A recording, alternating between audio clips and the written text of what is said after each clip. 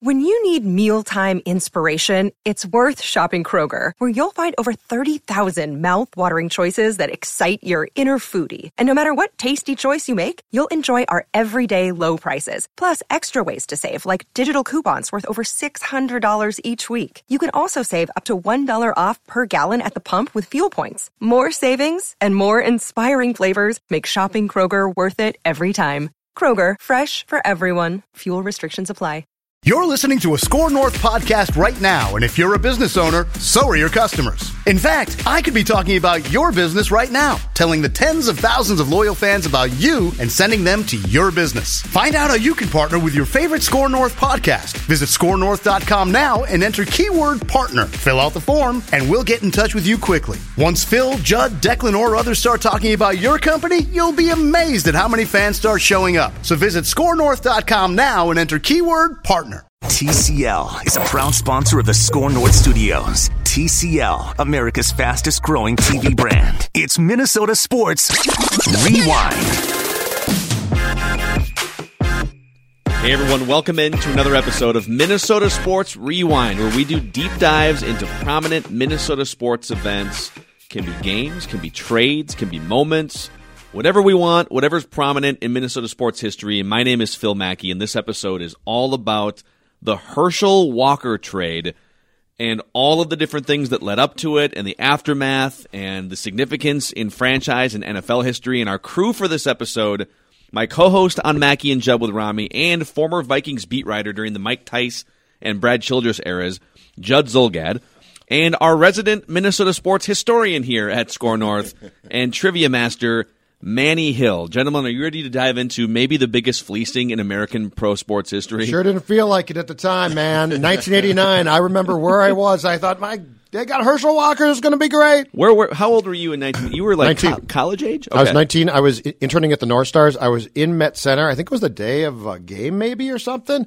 And I remember being in the press box in the afternoon, and the television was on, ESPN if I'm not mistaken, and like they came on with Herschel Walker's been acquired by the Vikings, and everyone in this town, I'm sure now there's people, I didn't like the trade.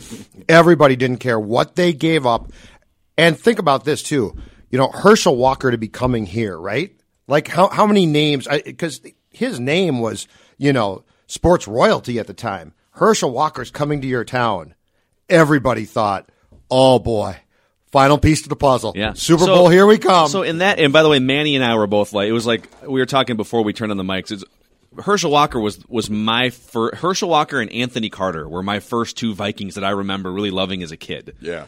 So I was a kid when this happened. Yeah, I was 5 years old and had no real understanding of football at that time. It wasn't until a few years later when I really sort of got a sense of understanding football and really like following the Vikings. But I knew about Herschel Walker, and I knew he was like the biggest thing in the NFL at that time. And I actually remember, I was telling Phil this before we started recording this, I had one of those little figurines, those football, they have them for like basketball players too, one of those little Herschel Walker Vikings figurines where he's just like, it's like one, he's like one pose. Starting lineup ones? Yeah. Those are great. Yeah. I had one of those when I was probably, I want to say about 7 maybe. Sure. It was towards Herschel, the tail end of Herschel's time with the Vikings. But yeah, and I just remember that being like kind of the big deal for me, like as a kid, like, yeah, I got a Herschel Walker figurine type of thing. He wasn't Barry Sanders good or Christian Okoye good on Tecmo Super Bowl, but he was one of the better running backs on the video game Tecmo Super Bowl in the early 90s. Too. And at Georgia, he was a superhero. I mean, he was great. And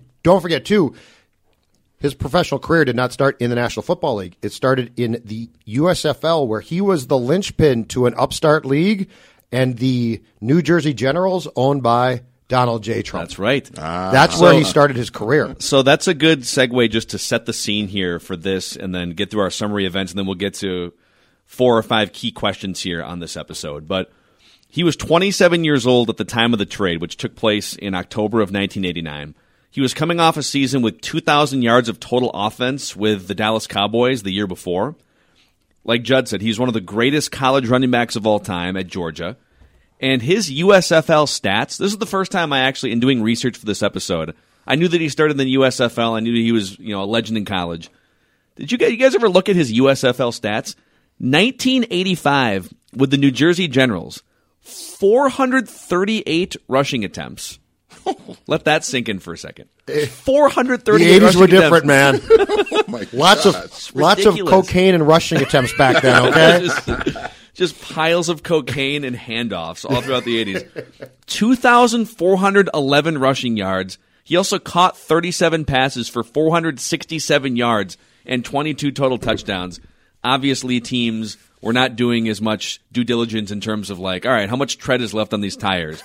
So The USFL didn't care. They were just like, we got a marquee guy. And the NFL didn't really care either. So the Vikings in that 1989 season, the Vikings leading up to the trade, because it wasn't an off-season trade. It was in the middle of the season. The Vikings were 3-2 heading into Week 6. They were coming off back-to-back playoff appearances. They kind of had this crescendo. They went to the NFC Championship game in 1987. They took a bit of a step back in the postseason, but they actually went, I think it was 9-7 in the year that they went and played the 49ers in the championship game. And then they went 11-5 in 1988 and were building one of the best defenses in the NFL, but they couldn't get over that postseason hump. And so, some pressure was at least mounting to some degree to push the team over the top, win a Super Bowl. Meanwhile, the Cowboys had just blown everything sky high. They're coming out of the Tom Landry era into the Jimmy Johnson era.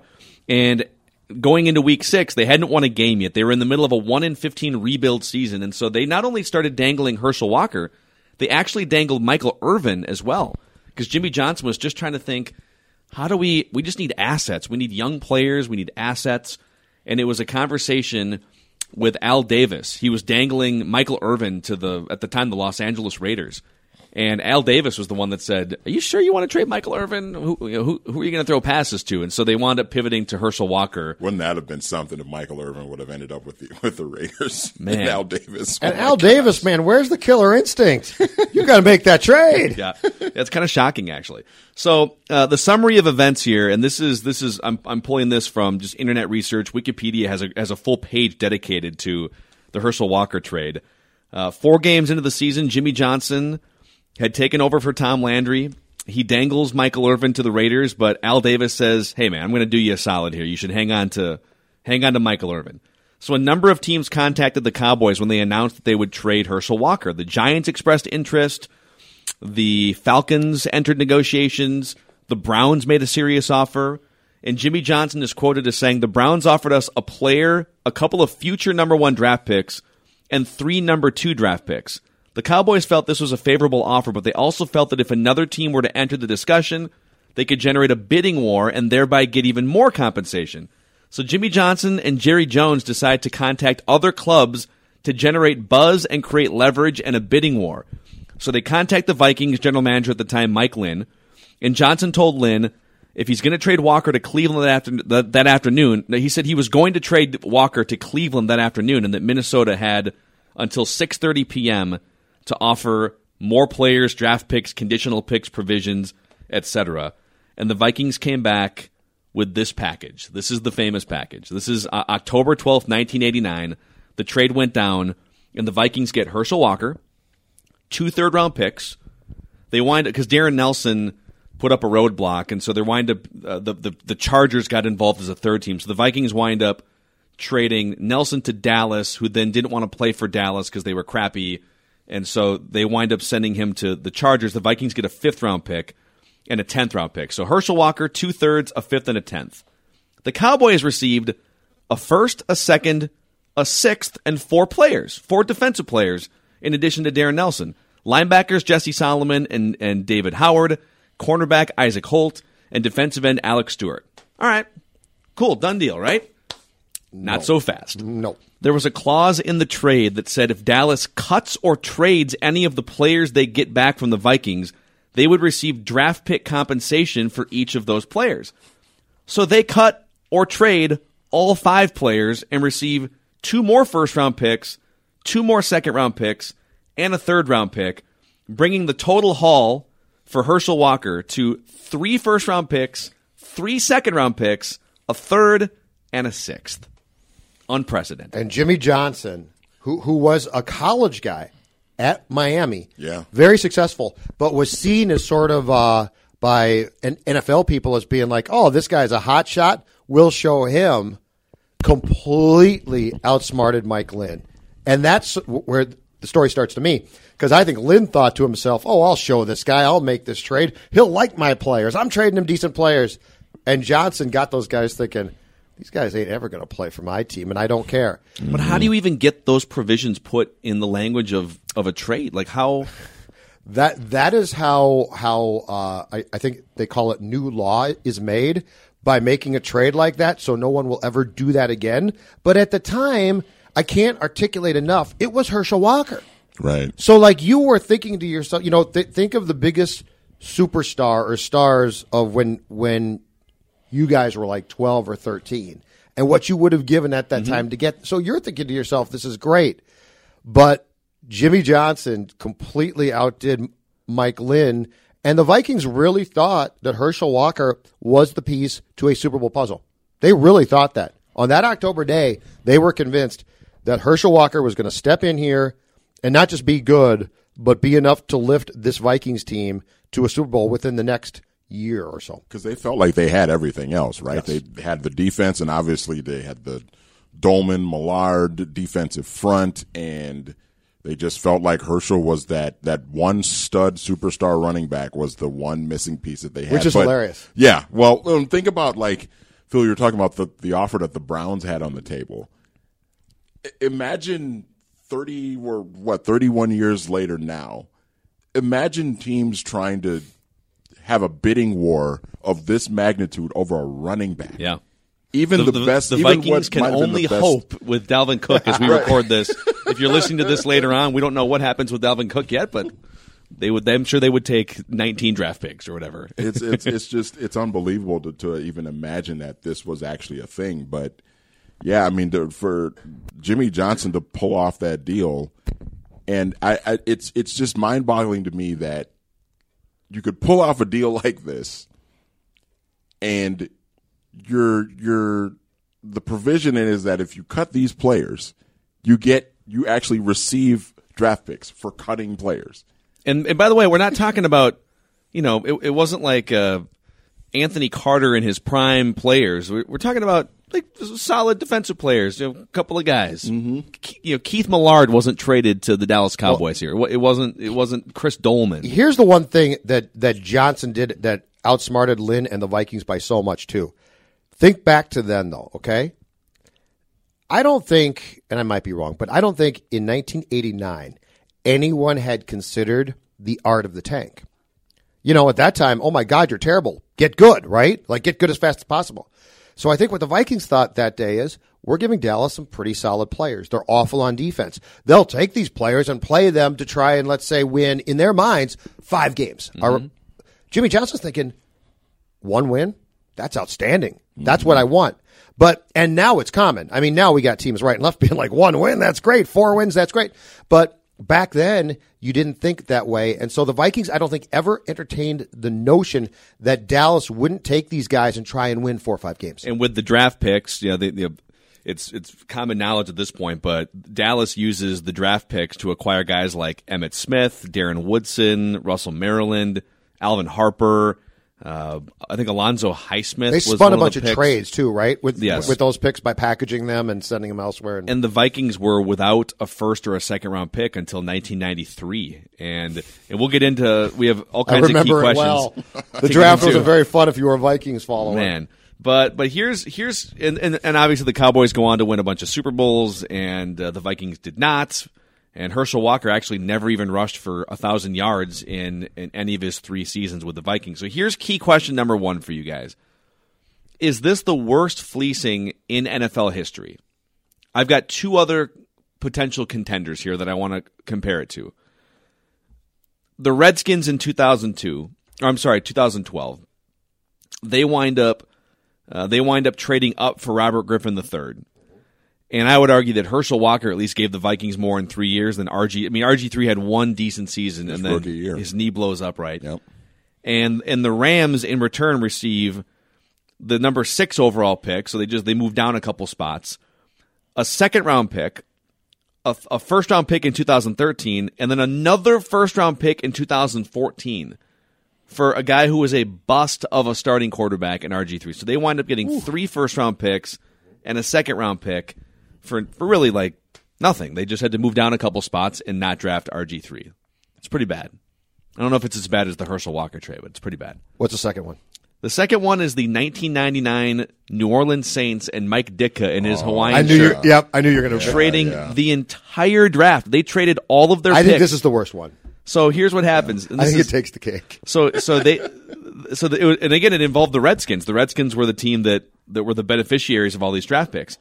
The Saints wanted Ricky Williams, and so they trade literally their entire 1999 draft. First round pick, third round pick, fourth, fifth, sixth, seventh. They might have kept it. There might have been like a stray pick in there somewhere, and their 2000 first round pick and their 2000 third round pick.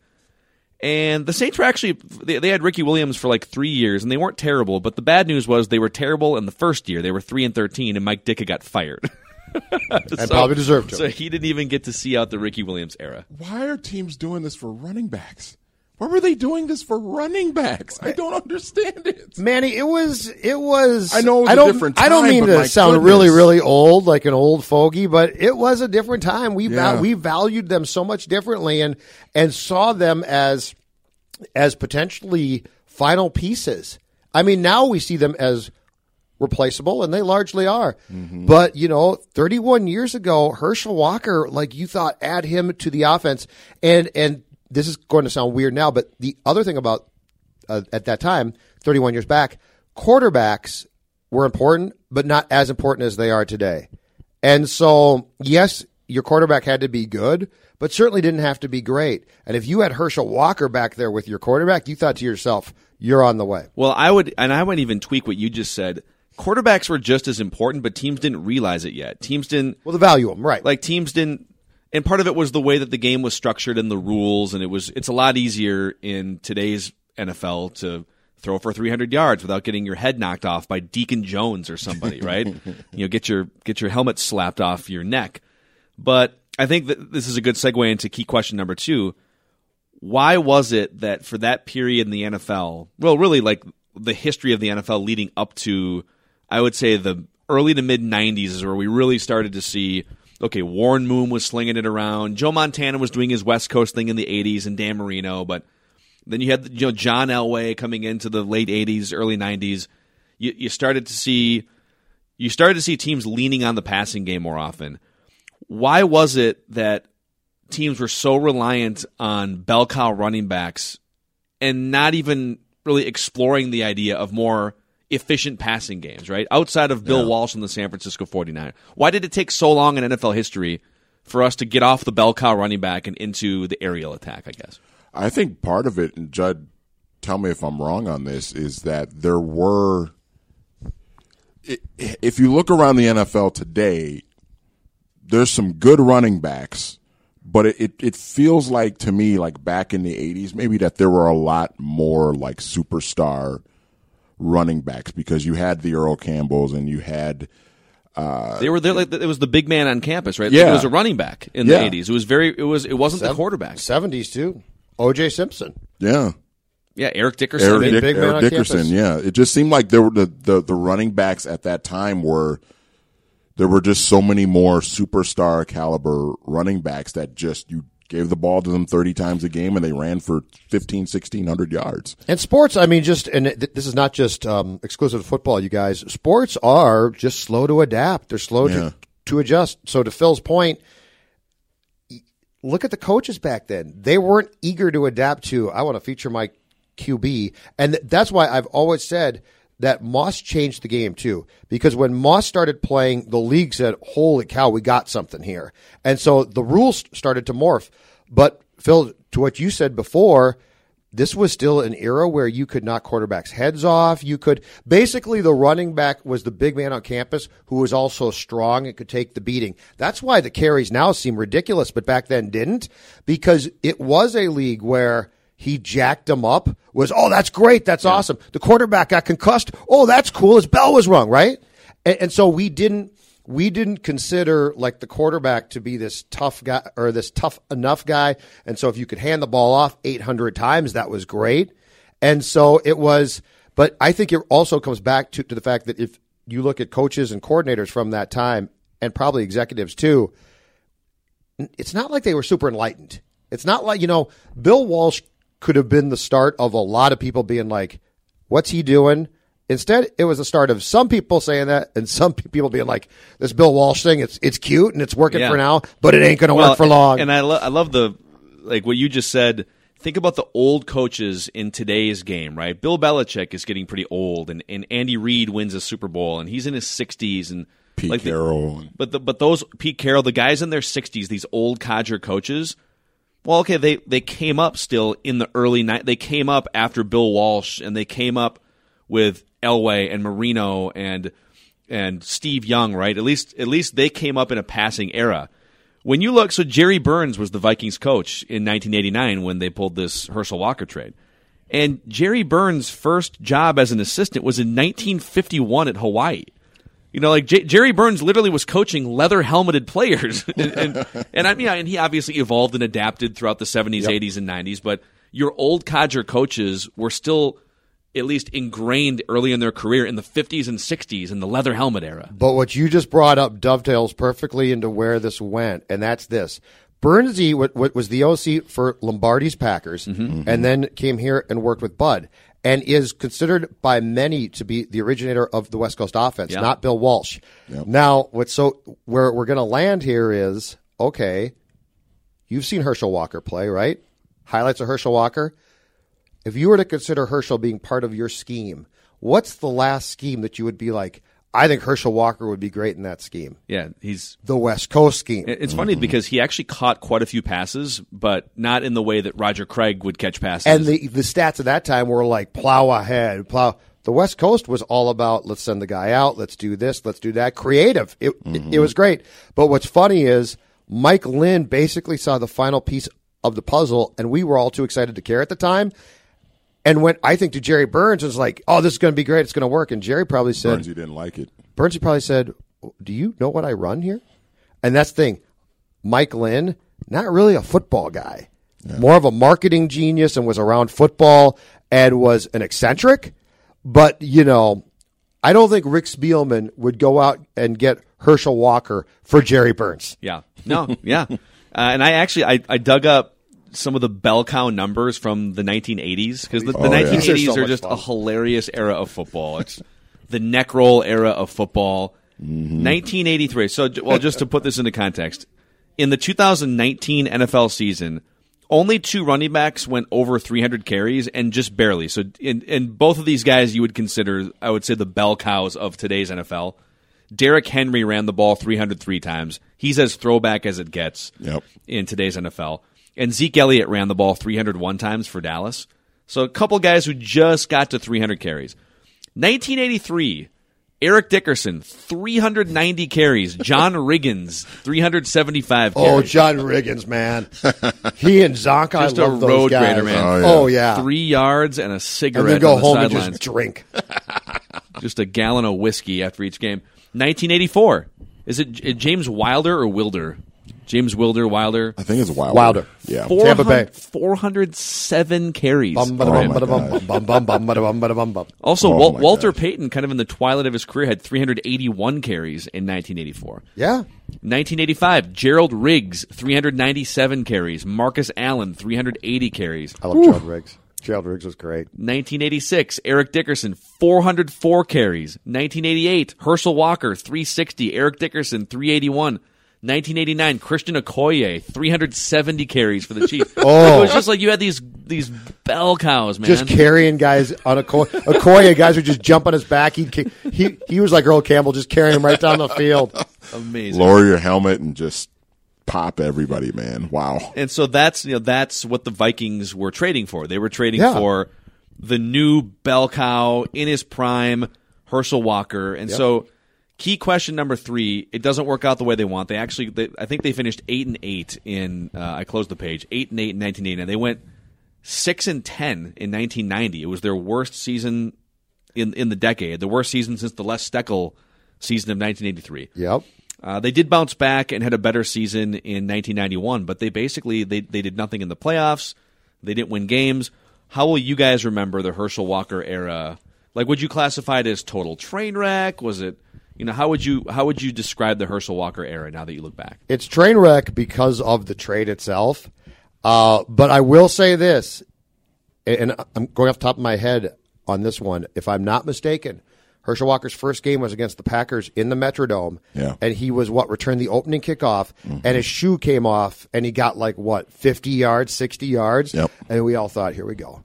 Didn't he finish with 150 yards on the ground in that game or and something it's the Packers. Like that? Yeah. Now, the Packers were bad back then, but still, it's the Packers, and you're beating the snot out of the Packers, and you're thinking, I'll always remember the anticipation of that game, going into that game, and then the payoff of that game, and the feeling of, man, do the Vikings look good. And at that time, you have no idea that they're going to lose all these draft picks. I don't even know at that time that you really cared, because the draft in 1989 is obviously not what the draft is now. So you were like, okay, whatever.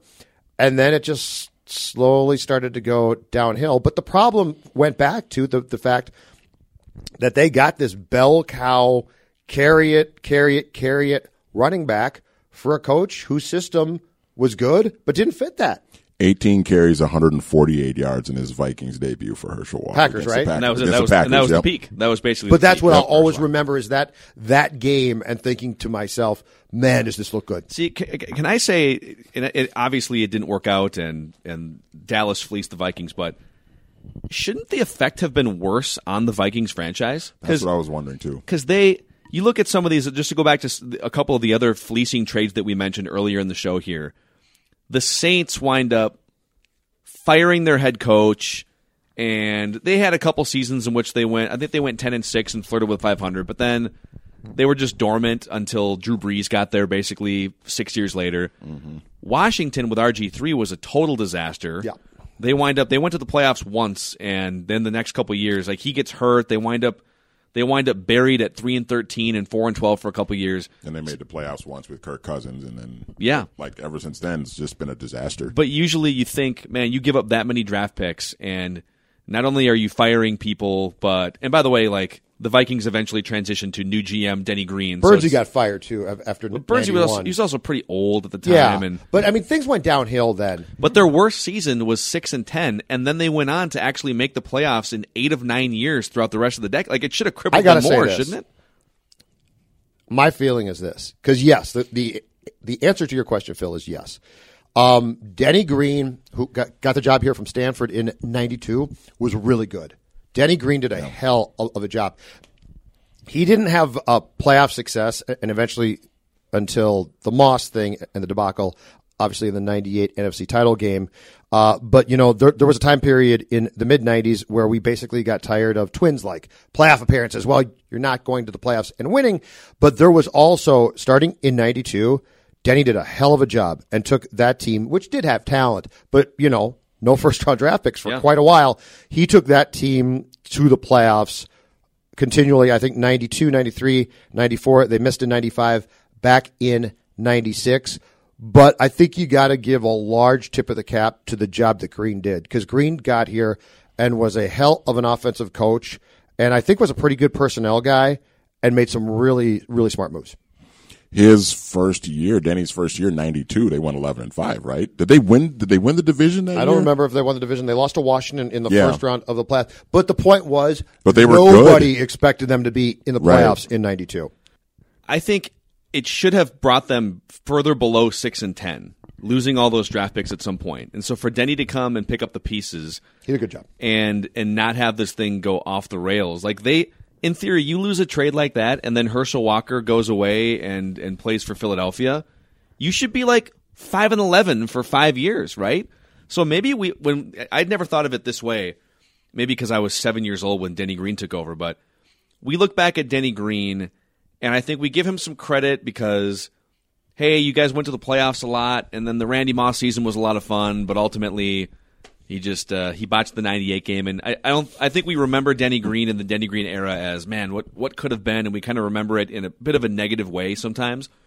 But to the point you just laid out, for him to pick up the pieces with 0 first and second round picks on the roster between 1990 and 1992, and for them to immediately go 11-5 and then make the playoffs that many years in a row, I mean, that's like one of the more underrated accomplishments maybe in Vikings history. I think people look at this trade as so lopsided. I think it has more to do with the success that the Cowboys went on to have afterwards versus anything that the Vikings did after, because to Phil's point, the Vikings didn't completely fall apart despite getting completely fleeced in this deal. But then you look at the flip side of it, you look at the Cowboys go on to win 3 Super Bowls in a 4-year stretch with Jimmy Johnson and then Barry Switzer coming in a couple of years later.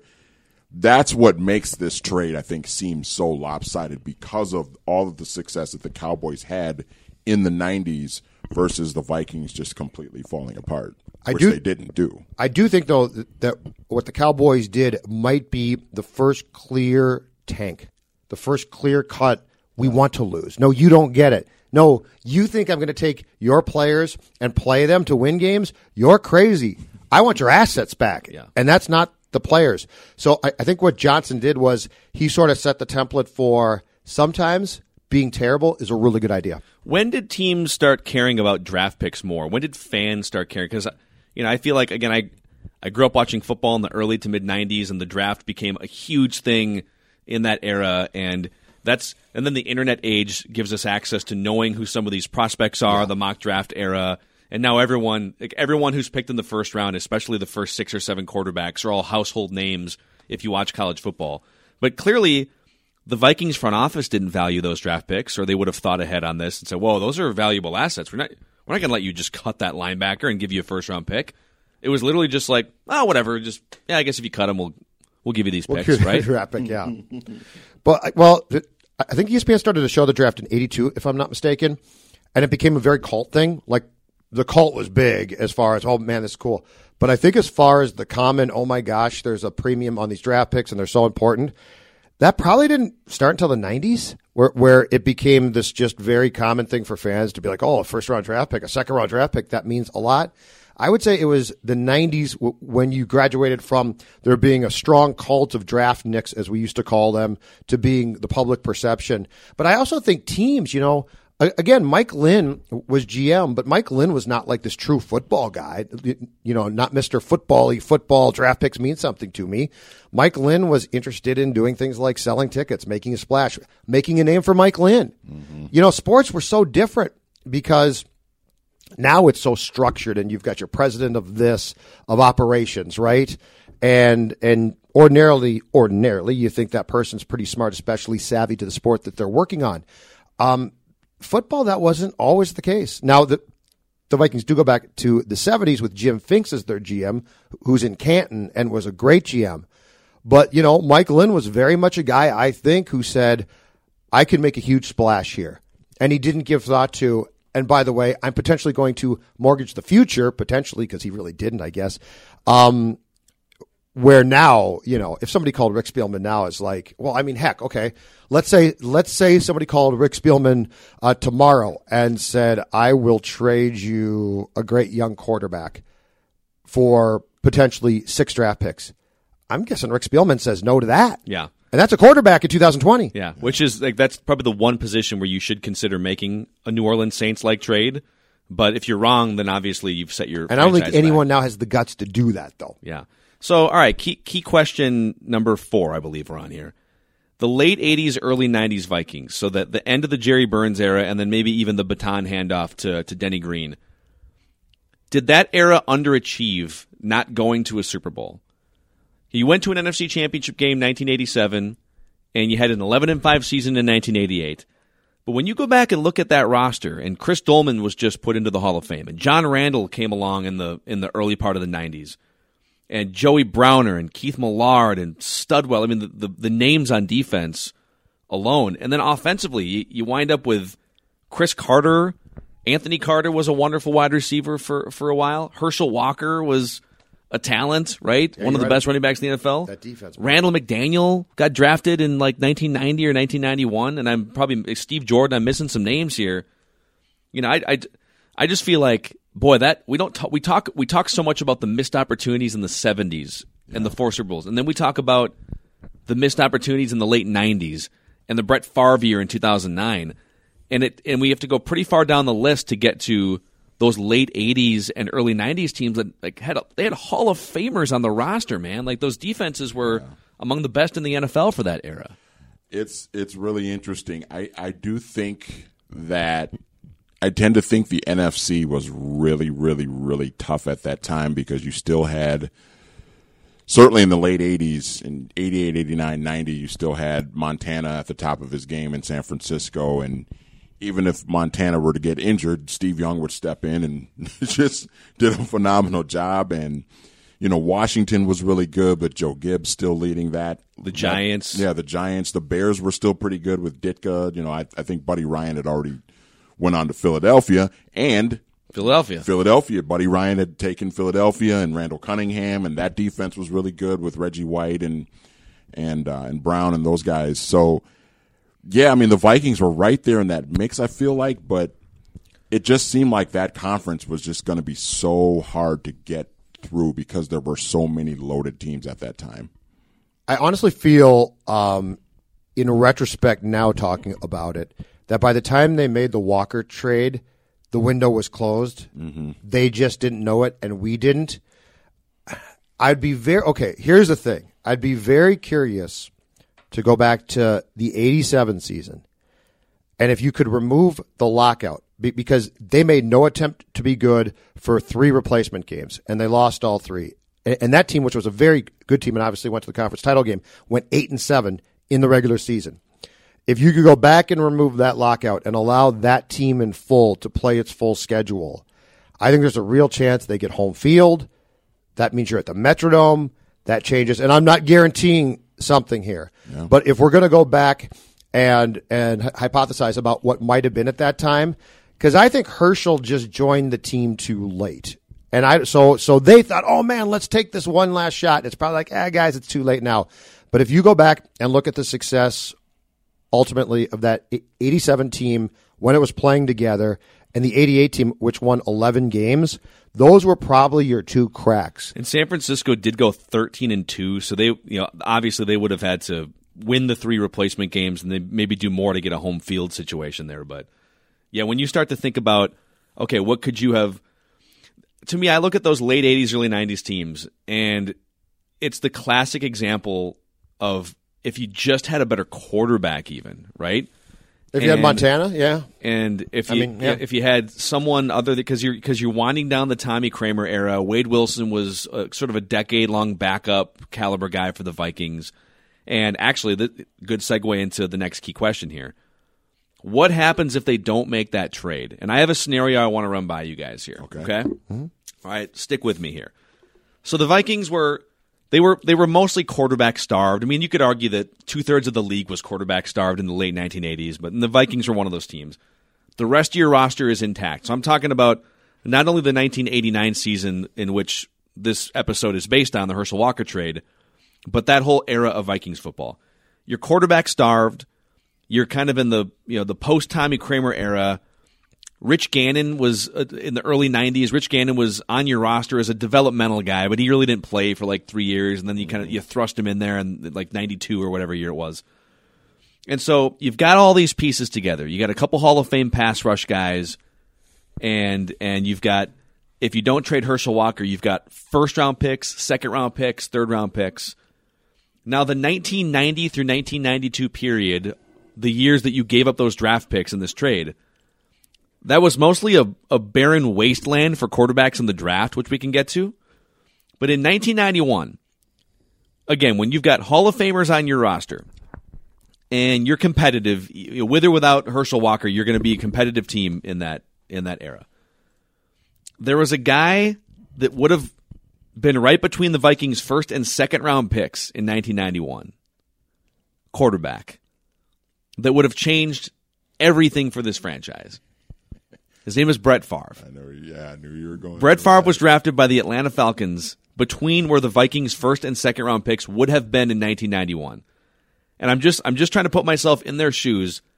If they don't make that Herschel Walker trade, and they've still got that defense, or at least most of the key components to that defense, and they've got, I believe Randall McDaniel was, I can't remember what year he was picked, but like it's right in that sweet spot where, man, if you just add a quarterback to this thing, you got Chris Carter, you got tight ends. Could you imagine if they went into those drafts and had those draft picks and were thinking quarterback? Now, there's a couple other guys like Todd Marinovich was a first-round pick in one of those drafts, and there's a bunch of busts.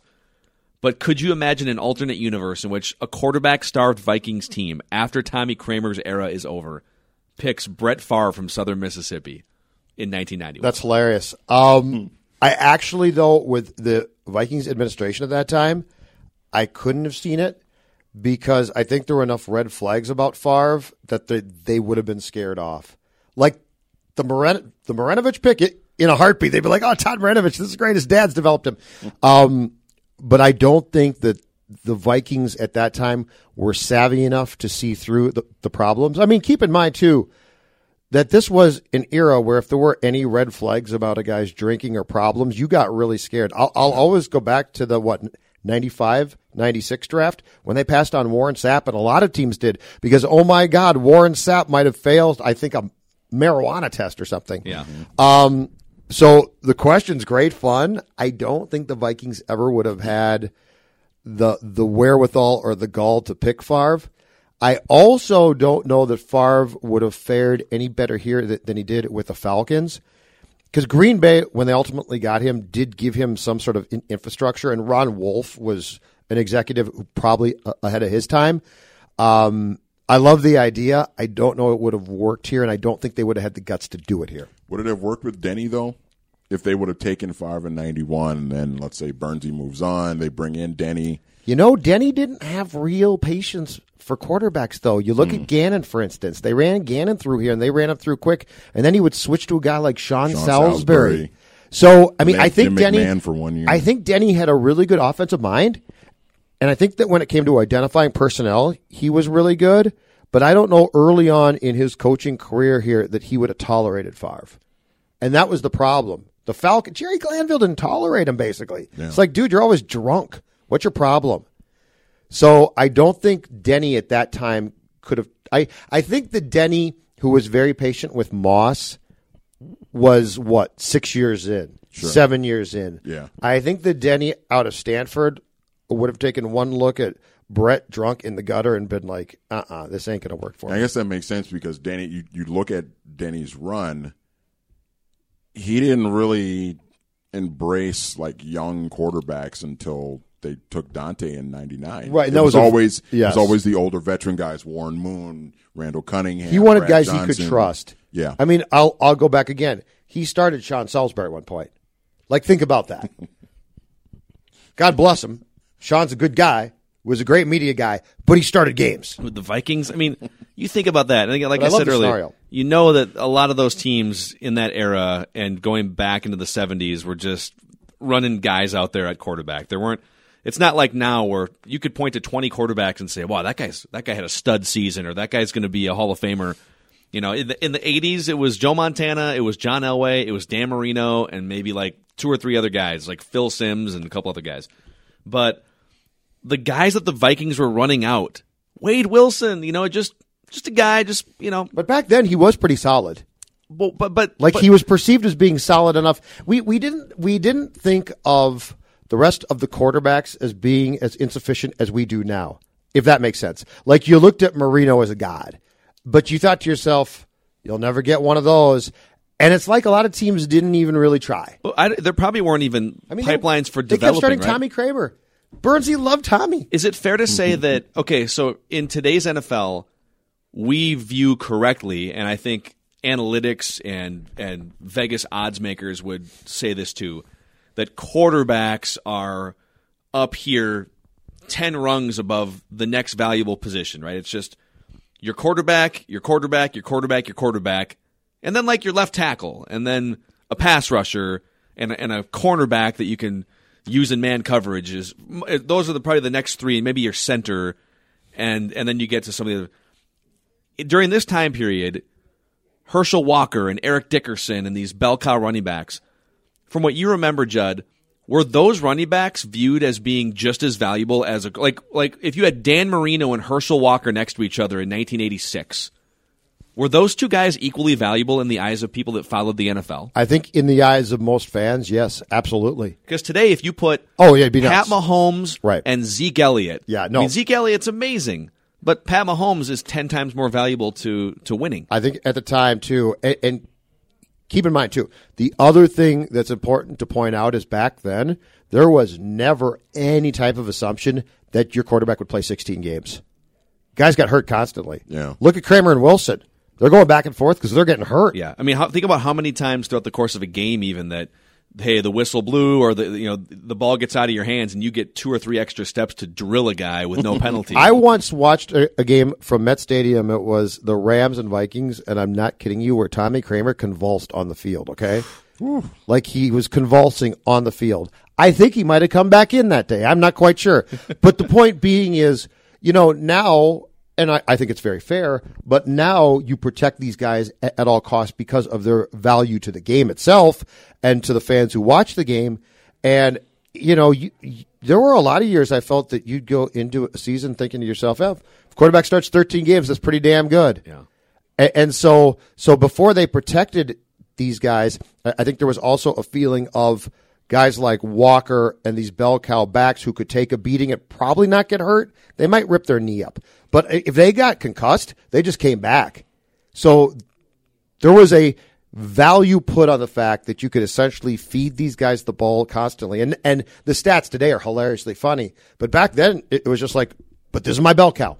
I wonder, too, to your point about, why Denny may not have been into having a guy like Brett Favre on his roster if so many of the coaches in the 80s, they were not as fixated on getting the rock star, superstar quarterback. They just wanted a guy that they could trust. They just wanted a guy that was, I just want this quarterback. He might not be great, but he's not going to lose me in right? games. Yeah. Carl Pavano quarterbacks, right? Yep. He's going to go out and grind for me. Yep. No, I think you're right. Yeah. Yeah. In the last few minutes here of this Herschel Walker episode of Minnesota Sports Rewind, I just pulled up the 1990, 91, and 92 drafts. And I just want to throw, because the Vikings didn't have draft picks in the first and second round and third, I'm just going to throw some names out that went in and around the places where the Vikings could have picked. So they could have had players like these. Well, Emmitt Smith, for one. Emmitt Smith was a first-round pick. And he was pretty good, I think. 1990, later on in the first round. Rodney Hampton, solid running back for the New York Giants. Yeah. Rob Moore, who went on to, I think he had a few 1,000-yard seasons later on in the, was it with the Lions in the 1990s, I want to say? They had Herman Moore. Herman Moore, you're thinking. But Rob Moore had a few decent seasons. Was it Cardinals? Cardinals, I think. I remember with the Cardinals. Yeah, Cardinals most of the time. Yeah. Leroy Butler was a second-round pick right around where the Vikings would have picked in 1990. Borderline Hall of Fame guy. Not bad, the secondary. Let's see here. Herman Moore went in 1991. Ted Washington, defensive tackle. Love Ted Washington. Big Ted, yeah. Ricky Waters, second-round pick he was pretty in good. 1991. Brett Favre, we already talked about. Chris Zorich, remember him? Defensive tackle from Notre Dame, went to the Bears. Oh, yeah, he was a Pro Bowler at one point. Yeah. Vikings also could have had Chester McGlockton Yeah. in 1992. They could have had, was it Bobby Porcher? Or Robert Porcher? Yeah, Robert defensive Porcher, end from defensive end with Detroit, the Lions. Darrell Williams, safety to the Bengals in the late part of the first round, 1992. Darren Woodson went to the Cowboys in the second round of the 1992 draft. Mm-hmm. He was pretty good. So they could have had Levon Kirkland, He was pretty linebacker good. for the Steelers in the 1990s. So they could have had a number of these different players. But yeah, any other final thoughts from you guys on the most prominent trade you could say probably in NFL history, the Herschel Walker trade? Don't trade for running backs. Don't give up high draft picks for running backs. Don't do it. I've thought about your question more. Question one about the fleecing, and I will say this.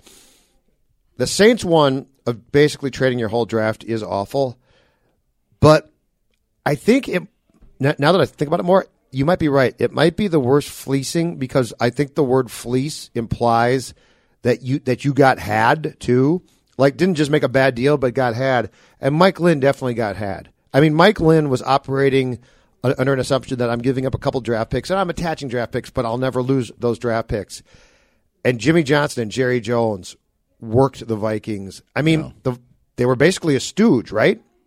So upon further review of your question, it might be the worst just based on that. Yeah, at least because the Saints knew what the price of poker, like they knew what they were doing. It was stupid, but they knew. And Washington didn't really do much with all those picks they got. The Vikings, but the Vikings literally thought, "Oh, this is great. We're not giving up as many draft picks," And the Cowboys are like, "Oh no, you are." Yeah, it's true. I mean, if you're the Saints, Mike Ditka put the Congratulations. Hawaiian shirt on, knew exactly what he was giving up. Mike Lynn, not so much in 1989. I'm Phil Mackey, Judd Zolgad, Manny Hill, and this has been Minnesota Sports Rewind, the Herschel Walker trade episode. If you like Minnesota Sports Rewind, subscribe to the podcast feed on Apple or Spotify and give us a 5-star review and leave a comment. It helps spread the word about this show.